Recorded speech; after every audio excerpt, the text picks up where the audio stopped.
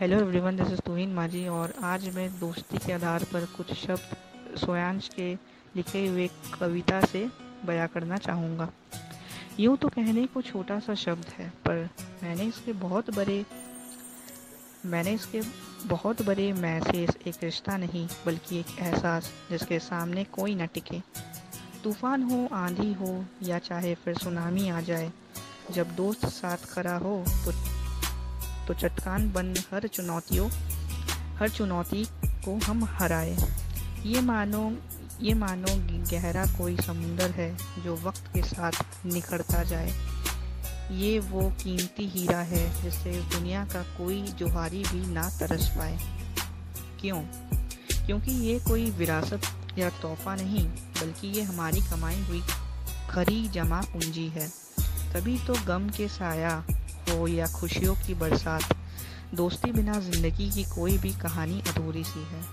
इससे bro codes, babe codes, कई ऐसी नामों से नवाजा जाता है। साथ बैठकर जाम लगाने से जिसमें सारा दुख दर्द हो जाता है, जिसमें यार की गाली और मार भी अपनापन लगे। तभी तो डरते हैं कि इससे किसी की नज़र ना लगे। इसमें यार हमारा किसी अजूबा सा होता है। कोई मिल गया का जादू, ये ऐसा कोई उटपटांग नाम भी हम्मी ने दिया होता है।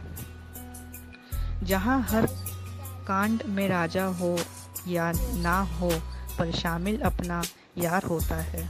उसे एक दिन बात ये मुलाकात ना हो तो मानो दिन अधूरा सा लगता है। हाँ यार, तू बेहद करीब है दिल के और तुझसे झगड़ा अच्छा नहीं लगता है, पर कभी कभार मिसअंडरस्टैंडिंग हो जाने पर तुझ संग ये मेरा दिल भी तो रोता है। आंखों से आंसू तेरे गिरे, ये इस दिल को गवारा कहाँ। साले तू आदत सा बन गया है, अब तो तुझ संग सियापी करने और फिर उन्हें याद करके हंसने के अलावा सुकून भला और मिलता कहाँ है। खुदा की